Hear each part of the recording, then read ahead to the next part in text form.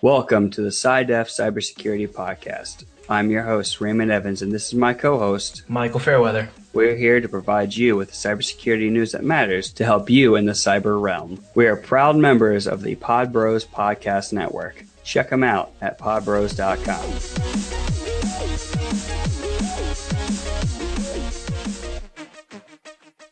Hey everyone, welcome to episode 15. I'm back with Michael again, and this week we have a special guest from Cybrary. I'm Ryan. Hello. A little bit about what we do here. So for those of you that don't know Cybrary, and that's not uncommon at this point because we are only about 7 months old. We launched January 13th. We are on a crazy initiative, from what many people believe is a crazy initiative, to free cybersecurity training. So we have what's generally referred to as a massive open platform or provider. MOOC is what they call it in the industry. And we provide cybersecurity training classes for free, starting from entry level all the way up to relatively advanced and some kind of leadership certification classes and non-certification classes. So that's what we're doing. Nice. We at SciDef are always promoting and advocating education for users. Every week we always find news stories, and in those news stories it's usually user error that causes the problems. Always. I mean, not always, but often.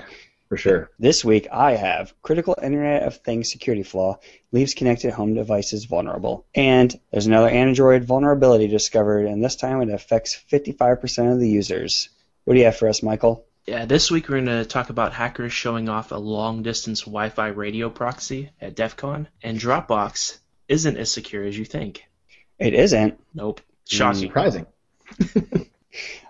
I wonder if this story has anything to do with that man in the cloud thing we were talking about last week. I don't know. We'll find out. We're going to start off this week with hackers show off long-distance Wi-Fi radio proxy at DEF CON. Tell us about that, Michael. Yeah, so it was really cool. At DEF CON, Robert Graham and David Manner actually presented something called Ham Sandwich, or Ham Sandwich, rather. It is a device that can actually proxy data over the 900 megahertz radio band from up to 20 miles away and up to 56 kilobytes per second, which is the top speed of dial-up modems from the late 90s. Yeah, Ham Sandwich is actually very similar to the device that was created by Ben Caudill, which back on July 14th, Wired had actually covered a story about Proxy Ham being canceled at DEF CON. It was originally supposed to be shown at DEF CON, but for some reason the talk just disappeared. Many people had a lot of speculations about it. Some were that the NSA was kind of strong-arming Ben out of doing it, but others have better assumptions about it, and one of those assumptions is that Ben's device was actually running higher than the 900 megahertz, which is the top allowance for the transmission, and they believe that the FCC had seen this activity and given Ben a cease and desist. Right, so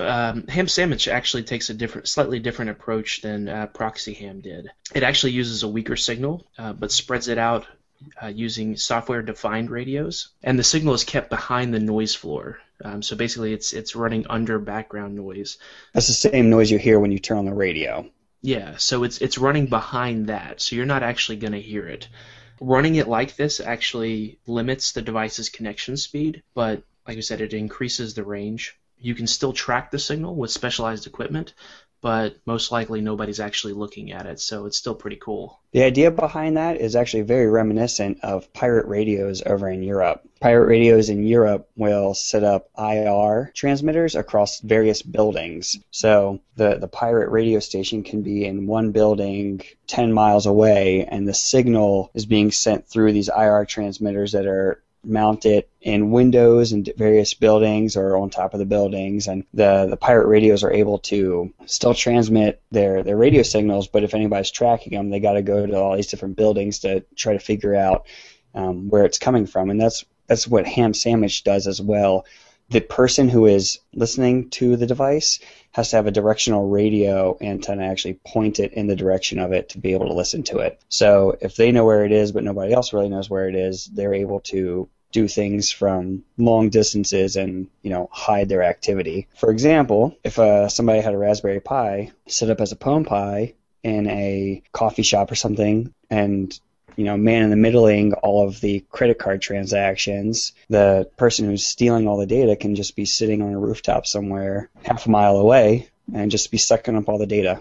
By doing that, you're able to have it look like you're in one area when really you're, really far away. You have any opinions about this and the users' security while they're, out at these Wi-Fi hotspots and whatnot? Well, I mean, it brings up opens up a whole other can of worms, really. You look at this and it's like, look at how much security is actually beyond our control.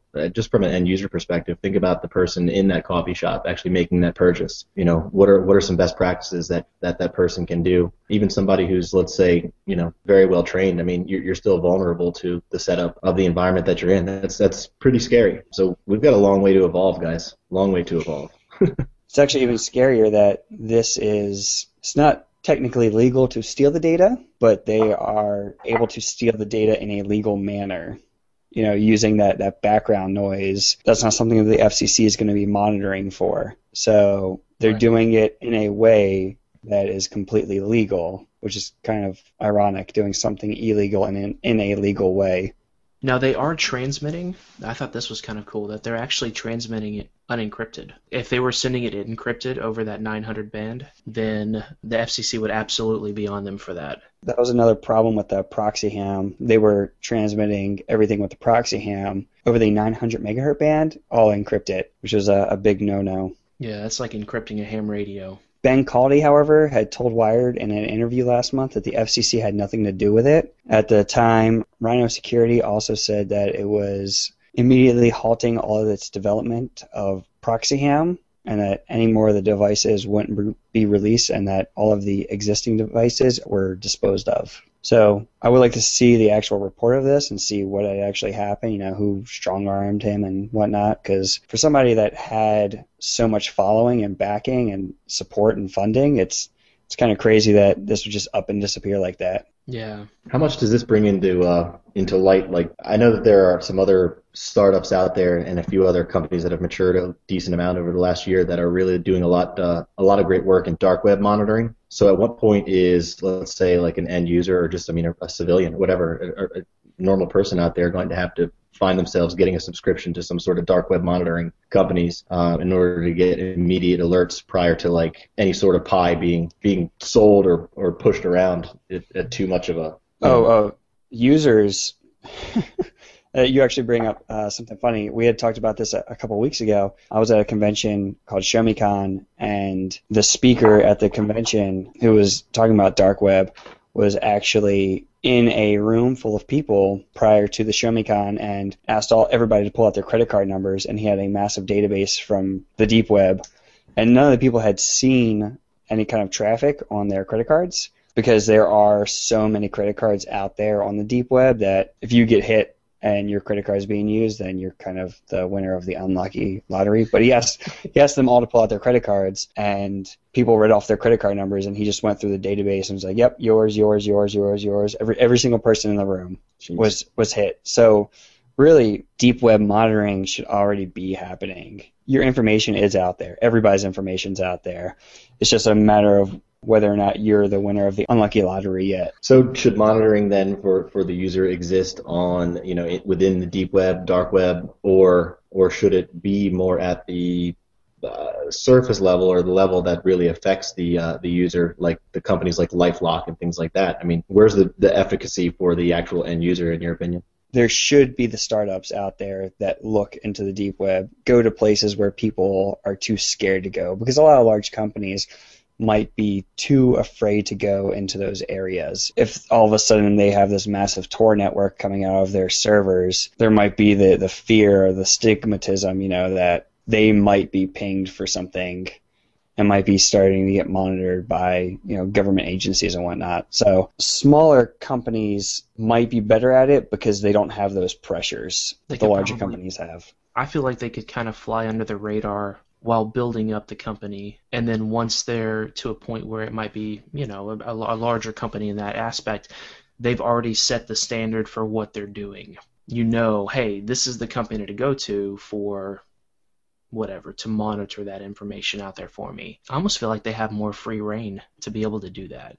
Yeah, the larger companies with their contracts with ISPs and whatnot, they get tied up into a lot of legal loopholes of where they are allowed to go, where they're not allowed to go. I know there are a couple of companies. I think a new one called Terbium Labs. I believe they're in the Baltimore area here too. But they're working on. But it's all enterprise level at this point, just like you said. I mean, it's the larger corporations that are paying these guys to do this stuff. But at what point is there going to need to be almost like a Google for for the dark web that the individuals can access? You know what I mean? And then it's a whole. I know it's a tangent off the topic, but I mean it's not a matter of, just like you said, all those credit cards were taken. It's not a matter of if. It's just a matter of it's already out there, and when is it going to affect you? So it's like when does an individual need to then look at something to put into place, like a cyber kill chain type thing, right? Where it's already we know it's happening, right? So these are the layers that the individual needs to kind of put into place to protect their home, protect their family, protect their bank accounts, and so on. Credit, that kind of thing. Can of worms. There's a huge can of worms that needs to be addressed now in the cybersecurity world.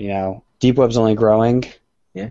It used to be all of the internet back before the advent of Google, really, and then it went deep, dark, silent. But now with the Tor browser and whatnot, it's opening up to a huge swath of the population. It doesn't help that it's also in the media every other week. So really, the time is now. That discussion needs to be happening at big conventions like ShowMeCon, DEF CON, Black Hat, all that kind of stuff. People need to start making those connections and start organizing something. Get an initiative going for that. Right, I agree. Yeah. Because without the handful of passionate few trying to fight for the user, there's only lots of dark days ahead. So this ham sandwich, situation is really just, it's tip of the iceberg stuff. You heard about that one security research team, I believe, out of University of Texas or something like that flew drones over the city of Austin, or they flew like one or two drones over the city of Austin, and they did so in a very small radius. And in that small radius, they found, I can't remember the name of the vulnerability. I don't know if you guys do. It starts with a Z, I believe. Zigbee? Yeah, the Zigbee, yeah. Did you guys talk about that recently? No, we actually have Zigbee coming up. Oh, okay. There you go. There's an intro. excellent segue. Yeah, exactly. So, what was it, like 1,600 vulnerabilities in like this really small radius? Yeah, it was ridiculous. All thanks to Internet of Thing devices. Right. Speaking of Internet of Thing devices and Zigbee. Thank you for that segue. That was beautiful. It was. A critical Internet of Things security flaw leaves connected home devices vulnerable. A number of critical vulnerabilities ripe for exploit have been discovered in Zigbee, which is a popular standard used by Internet of Things devices, and it's used to interconnect multiple devices on the same network. So sometimes your light switch might have to communicate with the same hub that is communicating with the fridge. So they need to have a similar language, and that's where Zigbee comes in. Unfortunately, having the similar language has created some security holes. And not only is it the similar language, but it's also, if Paul Jordan is listening, he will cringe at this, a little bit on the developer side too. Because of the low per unit cost, interoperability and compatibility requirements, as well as the application of legacy security concepts, there is a persistence of known security risks in these devices. One of the things that came from this article that I was talking about, it was the Vienna-based Cognosec.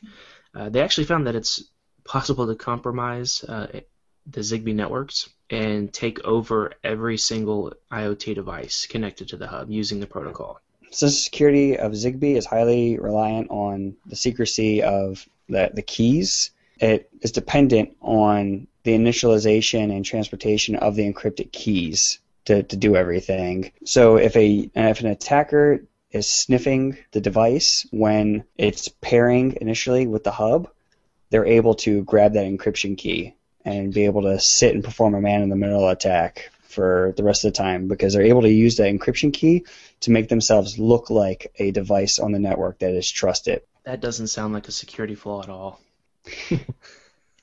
The shortfalls and limitations of Zigbee have been created by the manufacturers themselves. It's because these manufacturers are trying to pump out these devices quickly, and at low cost. Everybody wants their homes connected now. They want their lights to be able to turn on via Wi-Fi. They want their fridge to tell them when they're out of milk. They want their USB toasters to make fresh toast for them in the morning. So I think you're exactly right, Ray. I think the problem kind of starts at the business's level. I mean, these guys are sitting around, these coders are sitting around just like required to ship product under deadlines, and I mean, half of them are untrained in security at all. They're coming off of these computer science degree programs that are obviously, I mean, good programs in a lot of ways, and they're probably great coders, but they overlook security to get function, right? Yeah. Oh, yeah. Yeah. I know that for me, going through my coding classes when working on my degree, security was not involved at all in those. You weren't looking at, hey, how do I build this and also make this secure? You were looking at the fact of, how do I pump out this product? How do I do whatever they're looking for? It's not only that, but it's also in the way we educate our programmers. Simplest program that everybody writes the very first time that they code is what? Hello World. Exactly. And are you aware that in the Hello World code, there's actually a format string vulnerability? So the first step is vulnerability. Exactly. But you didn't know that because they don't teach security when they're teaching people how to program and develop. And that's something that needs to be taught in the lessons. That's something that needs to be integrated in learning how to develop, is security as well. Because that's the biggest problem that we're finding in the cybersecurity world, is that these developers are pumping out code and they don't have security in mind because they're not being taught security. So some of the attacks, I mean, that are like just super common, I mean, they should probably be brought into the curriculum. Or shameless plug, they should go to Cybrary and learn about these things. Well, that's not a shameless plug, because you guys have fantastic videos. Yeah. Well, thank you. But I mean, shouldn't every coder need to know? Shouldn't it be in all curriculum everywhere? SQL injection, cross-site scripting attacks, man in the middle. I mean, shouldn't that be required stuff? It should be. It absolutely should be. It should be at the forefront of the basics of, hey, we're going to teach you how to do this. We're also going to teach you how this can be used against you. Yeah, used against you. When you create a product, when you create something, you want to say, hey, that's mine. I did that. And somebody go, oh yeah, just the simplest thing, format string. Oh, I've already broke it. But not only is this on the developers, but this is also on the end user as well. People are integrating these internet-connected devices into their house more and more and more. However, they don't know the basics of home security. I will toss on my tablet or my cell phone, and I'll go around war driving, just for the heck of it, to kind of get an audit of the people around me. I'll drive a mile down the road and take a turn and drive a mile back, and I will still find WEP, unsecured WEP, on home users' routers. And it amazes me, but it comes down to educating the users as well. Users have to know what they're looking at on their network, what a baseline is, what normal traffic and abnormal traffic look like. The user looks at Wireshark, they're not going to have any idea what they're looking at. You pop up Wireshark and they see their device is talking, they're just going to think everything is copacetic. But if they identify that, their fridge has an active SSH to an IP address out in Russia, they should identify that as something a little strange. And not a lot of users know how to set up home firewall rules either, and that's something else that home users need to be able to do. They need to be able to hop on their firewall and deny all port 22 activity entering or exiting their network. Because let's face it, the home user necessarily doesn't need to do SSH. Yeah. Basic home user doesn't need an FTP server running either. Yeah, and if you do, you're going to know how to set that up. Exactly. Or you should know how to set that up. Right. Yeah, I think Ray, be careful. You're going to get me all fired up here. But I mean, this is like passion point for me, right? So this is what drove what we're doing. This is like the reason behind it. Organizations alone aren't equipped for modern cyber threats and the emerging cyber threats, much less the people at home.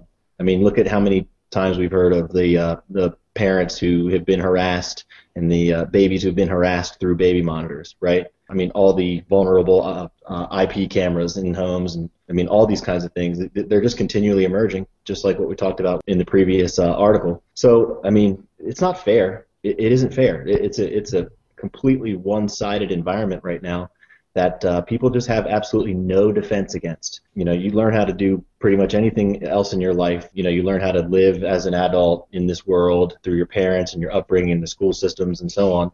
But cybersecurity is driving this planet right now, and it's a one-sided battle. So we're completely ill-equipped, and so, you know, I mean, I think, and again, just to throw it in there, but you know, we're working on a class right now that's actually going to be able to educate individuals. We're calling it Cybersecurity for Home and Family, because we're all forced. We have absolutely no ability to say no to internet-enabled devices in the palm of our hand or in our home anymore. We're forced to use these kinds of things.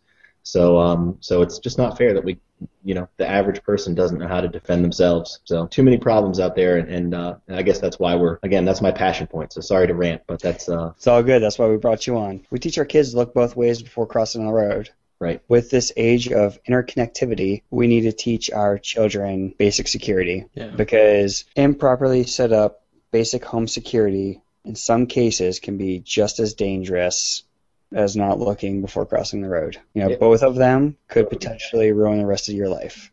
It's a perfect example. Absolutely. Yeah. I mean, we know to teach our children to look both ways, right? I mean, I'm a parent. You guys are parents.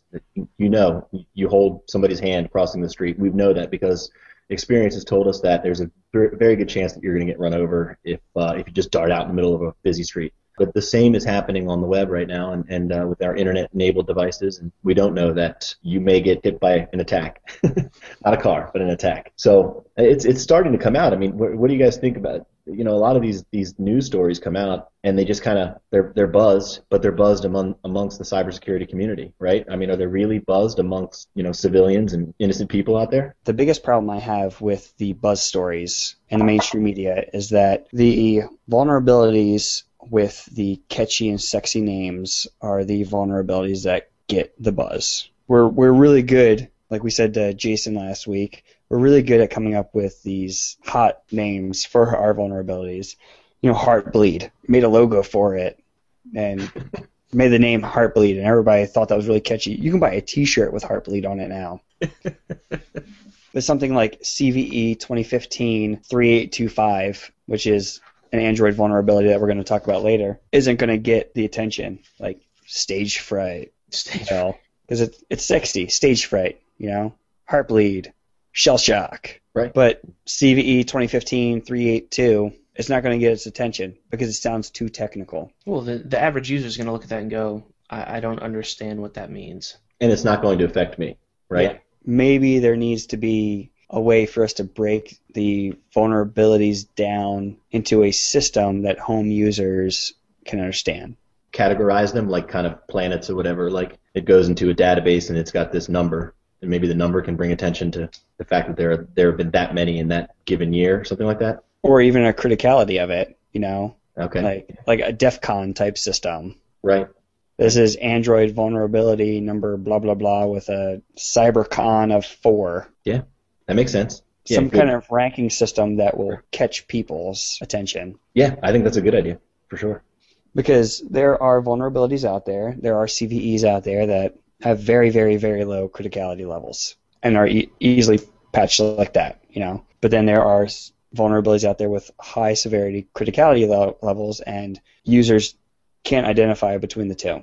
So we've got that same kind of naming system for like weather, right? So it's code orange, heat index, and those kind of things, and we've got that for national security levels as well, right? I think that's a great suggestion. Why not? There probably should be something like that. I mean, it's a high alert environment, and we're going to talk here about these mobile exploits and mobile vulnerabilities, but I mean, we're barely scratching the surface on those right now, right?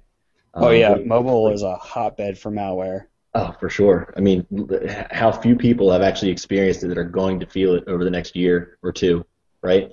And one of the reasons why mobile malware is such a hotbed is because of jailbreaking their phones. People want their free Angry Birds. They want their free apps. And it doesn't help mobile users when the mobile users are breaking their devices essentially, right, and allowing for this malware to bypass all the security features that are in place. Jailbreaking your phone is not a good thing necessarily, and that jailbreaking is just letting malware run rampant. because there's no identification of what is and isn't a malicious app anymore. Because on the main app stores, those apps are able to be vetted. But on these third-party app stores, you might as well just assume everything's malware. Right. Yeah, we talked about that a couple weeks ago, talking about the iOS, Apple's store, and then Google Play was going in and actually starting to check the apps that were coming through. But we talked about jailbreaking and how it's, there might be something useful about it, but in the long run, you're taking a serious risk in doing it. But sometimes this risk doesn't necessarily come from the users. Sometimes the users assume that some kind of system is secure because it's from a big corporation or a big company that is well established. And it turns out that it's not as secure as you think it is, such as Dropbox.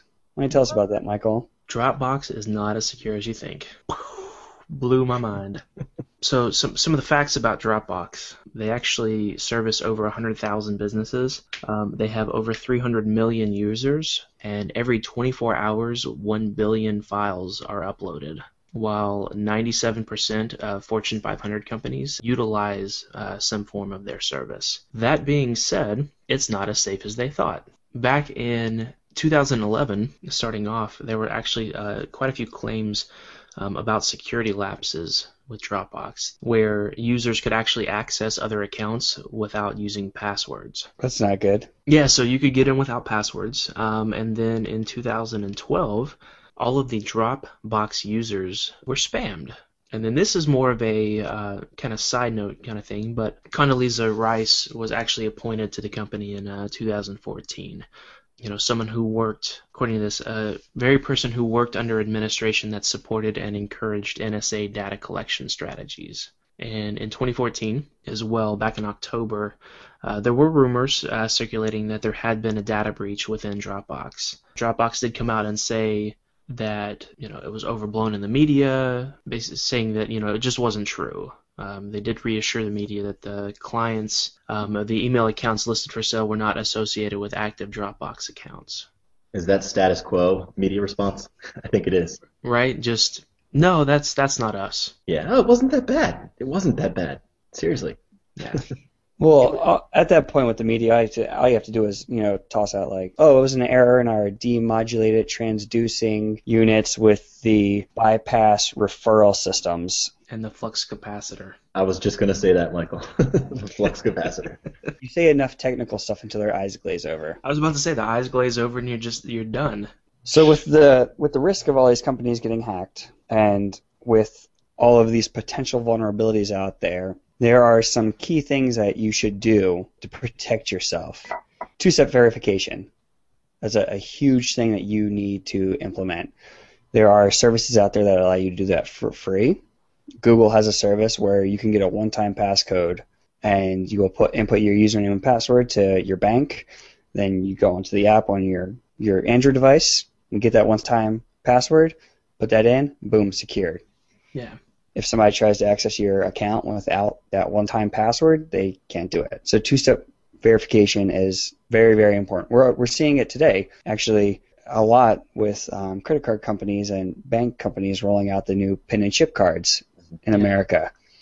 It was actually kind of funny. I was at a store earlier, and I had an older individual in front of me yelling and complaining about her new chip card and about how it's pointless, and she doesn't understand why she now has to put her card in and add that one little area, just stick it into a slot. Rather than swiping it, sticking it into a slot for the chip to be read was apparently too much of a hassle now for her. Swiping is so much fun, though. She, as a user, didn't understand why she had to do it. She didn't understand the concept behind two-factor authentication. Something something you have. Two-factor authentication, users should really do it. Also, don't use the same password, ever, anywhere. If you're on Dropbox and you have a password set up, and you're using that password for every other service you have, and Dropbox gets hacked and your password gets stolen, and the hacker knows all of your other accounts, you just gave him the key to the castle. Yeah, especially with stuff where usernames are your email address. You put in your email address and then a password, or, at that point, oh, email address, I've got that. You don't even have to look for other usernames and stuff. Another really good tip, don't make a device recognized as an authorized device for connecting to an account. MAC addresses can be spoofed. It's very, very easy to spoof a MAC address. So if a service is using your unique MAC address to identify the device as a trusted device, and the individual gets your username and password, then you have something set up, such as email verification, like Google has whenever you log in via an unknown browser, that you'll never get that notification. You won't know that somebody's been on your account. So disable that. Do not allow devices to be recognized as a valid device. Yeah. So from the product side, from the companies that are rolling out the ability for the user to allow a device to be recognized, they do so because of engagement factors. You know what I mean? If you kind of cause too many barriers to entry for a user to get back into your platform, you're going to drive down your user engagement. So, I mean, that's pretty much why these companies do that, because they know that their numbers go up and that people are going to be spending more time on their platforms, and they're going to have less complaint and suggestions and things like that. So what are your thoughts there? I mean, people are going to do it. Companies are going to still continue to roll it out. Where's the balance? You know what I mean? That needs to be eradicated. Yeah, it does. It really does. Users need to be taught the importance of not allowing that, just as they need to be taught the importance of why a website logs you out after a set determined amount of time. Yeah, I think once you've educated the population and that kind of stuff becomes standard practice, they're not going to think of it as an inconvenience or anything like that. This is what I'm doing to help protect myself. But when you look at it as strictly a convenience thing and it's never, the security risks involved with that are not talked about, well, of course, if somebody came through and is like, oh, I've got to log in every single time I go to this, well, I'm just not going to use that product anymore. That happens. But if you're teaching them and you're educating them and you're getting them to know the reasons why you're setting something up that way, and you're being very open about that, I believe that as we continue to teach and continue to grow, that it won't be that problem. The increase of convenience decreases the ability to be properly secure. Because next thing you know, they're going to have cookies that are unlimited time cookies, so where a user logs in once and never has to log in again. And guess what? Cross-site script attacks are going to happen, and the person's cookies are going to be stolen. And then the attackers will get free reign to every single account that they hit with their cross-site script, because the convenience decreased the security. Yeah. So I guess the point here that I'll take away from this is to make sure that we talk about disabling recognition of a device in the cybersecurity for home and family course. I mean, I guess that's where it could start, right? I mean, absolutely. Educating is where it starts. Because I'm not going to go out and, if I didn't understand this stuff, I would turn on recognize my device and go from there, because it's convenient. That's what we live for these days in the States, is convenience. It was inconvenient at first, but it's become such a habit that, I need to go and do this. It's not an inconvenience anymore. That's just what it is. That's the process to check, my bank. That's my email, whatever it is. That's the process now. So it's really either education or victimization. Two options. Yeah. That's what it comes down to. Yeah. Speaking of victimizations, here there's another Android vulnerability that was discovered. This time it affects 55% of the users. So significantly less than the 90-some that were last week. Yeah, just only half. Well, no one uses mobile devices or Android yet, right? On this planet, we still have time, don't we? Yeah, we can fix this. Right. It's a new product. Yeah. We'll fix it in post. It'll be all right. Good. So every week there seems to be a new Android vulnerability.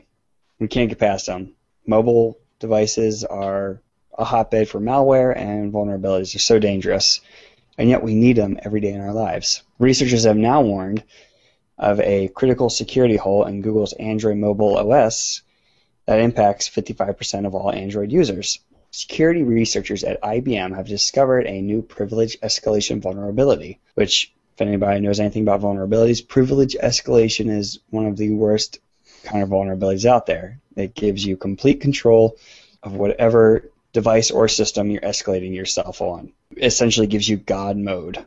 A malicious app with no privileges has the ability to become a super app and help the cybercriminal on the device. This vulnerability, as we said earlier in the show and hinted at, is CVE 2015-3825. It affects all Android versions 4.3 and above, including Android M, which is supposed to be super secure and, the sexy new version of Android. This vulnerability resides in the OpenSSL certificate portion of the phone. The exploit will compromise the system server process and gain system-level access to the Android device. This exploit was demonstrated at DEF CON, and with the demonstration, they exploited the flaw. They replaced the real Facebook app with a malicious app and used it to steal the social network login credentials. There's a pretty scary vulnerability here because that means that anybody could do something like make a banking app and steal all the credentials for everybody who gets infected with this. Yeah. Once the user runs the app with no special privileges, it then downloads additional code to overwrite the existing app. Load it with an exploit used to escalate permissions using the vulnerability. The shell code can replace any user app on the device with a malicious app. It then reboots the device so the changes happen immediately. The app will then have all the data of the original app and will be launched instead of the original app. This also completely bypasses SE Linux. And if anybody doesn't know what SE Linux is, it's Security Enhanced Linux. It is a Linux kernel security module that provides security mechanisms and access control policies. And this vulnerability also allows for kernel code execution of Linux kernels, which can be compiled and loaded onto the device, which is also a huge security flaw, being able to load all your own custom kernels on the device. No, that's not scary. No, not at all. IBM has notified the Google security team of the flaw. However, no patches have been released to the devices. Tip of the iceberg, really, right? Just like we said. I know we talked about this last week with the other Android vulnerability that was out there. The problem that we've seen is not that it's not getting fixed and not getting fixed quickly, because it is. Google is getting it, they're getting the information, and they're patching it extremely quick. The problem, and especially with coming from, using an Android device, is that Android is portable on thousands of devices. So you have to wait for the manufacturers to actually update and push down these security fixes. Some of the manufacturers, in fact, even stop supporting the devices after a set period of time. Yeah, if you've got a device from 2 years ago, chances are you're not getting updated at all. Yeah. People actually on the lower end of the phones that, do have 4.3 and above, that may be a year or two old, may not get this patch at all. So there's a large population of individuals that are now vulnerable to this. Yeah. However, from what I've read in the research paper, which we'll provide a link to, it seems like this would happen from an app that would be on a malicious third-party app store, not necessarily something you would find in the Android marketplace. So this comes down to users rooting their phones, jailbreaking their phones, and then downloading these apps from this third-party app store. Users need to stop doing that. Right. Well, the vulnerability is still there, whether it's a third-party app or not. But well, yes, the vulnerability is there, but it's more likely to be exploited from something on the third-party app store. Sorry. So basic mobile security precautions should be taken, and one of them, stop jailbreaking your phone. Stop it. Stop installing apps from third-party stores that you can't verify are legitimate. For now, until that no longer protects you to the level at which you need it to be, or you need to be protected, right? Yeah. Yeah, until Bank of America's app is replaced on the App Store by somebody who social engineers their way into doing it. It's only a matter of time. I wouldn't be surprised if it's already happened. We just haven't seen it yet. Well, time and patience is the best tool for a hacker. Oh, absolutely. You have to slow play it. Well, you don't have to, but you're better off slow playing it. So yeah, we could never know. There could be a malicious app that looks like a legitimate app, but just hasn't started attacking the users yet. Yeah. It could just be sitting there and waiting to accumulate its numbers on devices, and then all of a sudden, hey, guess what? This YouTube app that you've had and hundreds of millions of people have, it just gave this attacker a backdoor to everybody's device. I mean, it's a good point. Matter of time. And on that note of that story that was quickly covered, this week we covered Android is vulnerable again, and it affects 55% of the users. Critical Internet of Things security flaw leaves connected home devices vulnerable. Educate yourself. Implement basic home security practices. It's the best thing you can do. And educate, the people around you, your loved ones. Educate your friends. Because in the long run, you're just helping them and helping keep them secure. Hackers show off long-distance Wi-Fi radio proxy at DEF CON. When you're at a public place, watch what you're doing. Don't necessarily hop on the public Wi-Fi hotspots. Those are dangerous. And Dropbox isn't as secure as you think it is. Two-factor authentication. Vet who you're storing all your data with online. And do not allow your device to be an authorized device. Turn that off. Don't allow any devices to become authorized devices. Because it's a hole that attackers can use. They can mimic your device. I was your host this week, Raymond Evans, and he was my glorious co-host, Michael Fairweather. And he was my fantastic guest this week, Ryan Corey. Do you have any final words? There are rumors that somebody attached to this podcast may be working with us to roll out something that's much needed in the world in the next several months, I would say, in the next several months. Maybe something along the lines of a web app pen testing course on Cybrary. So we look forward to that one. Right on. I look forward to it as well. Stay safe. Keep your network safe. And have a week. Have a week.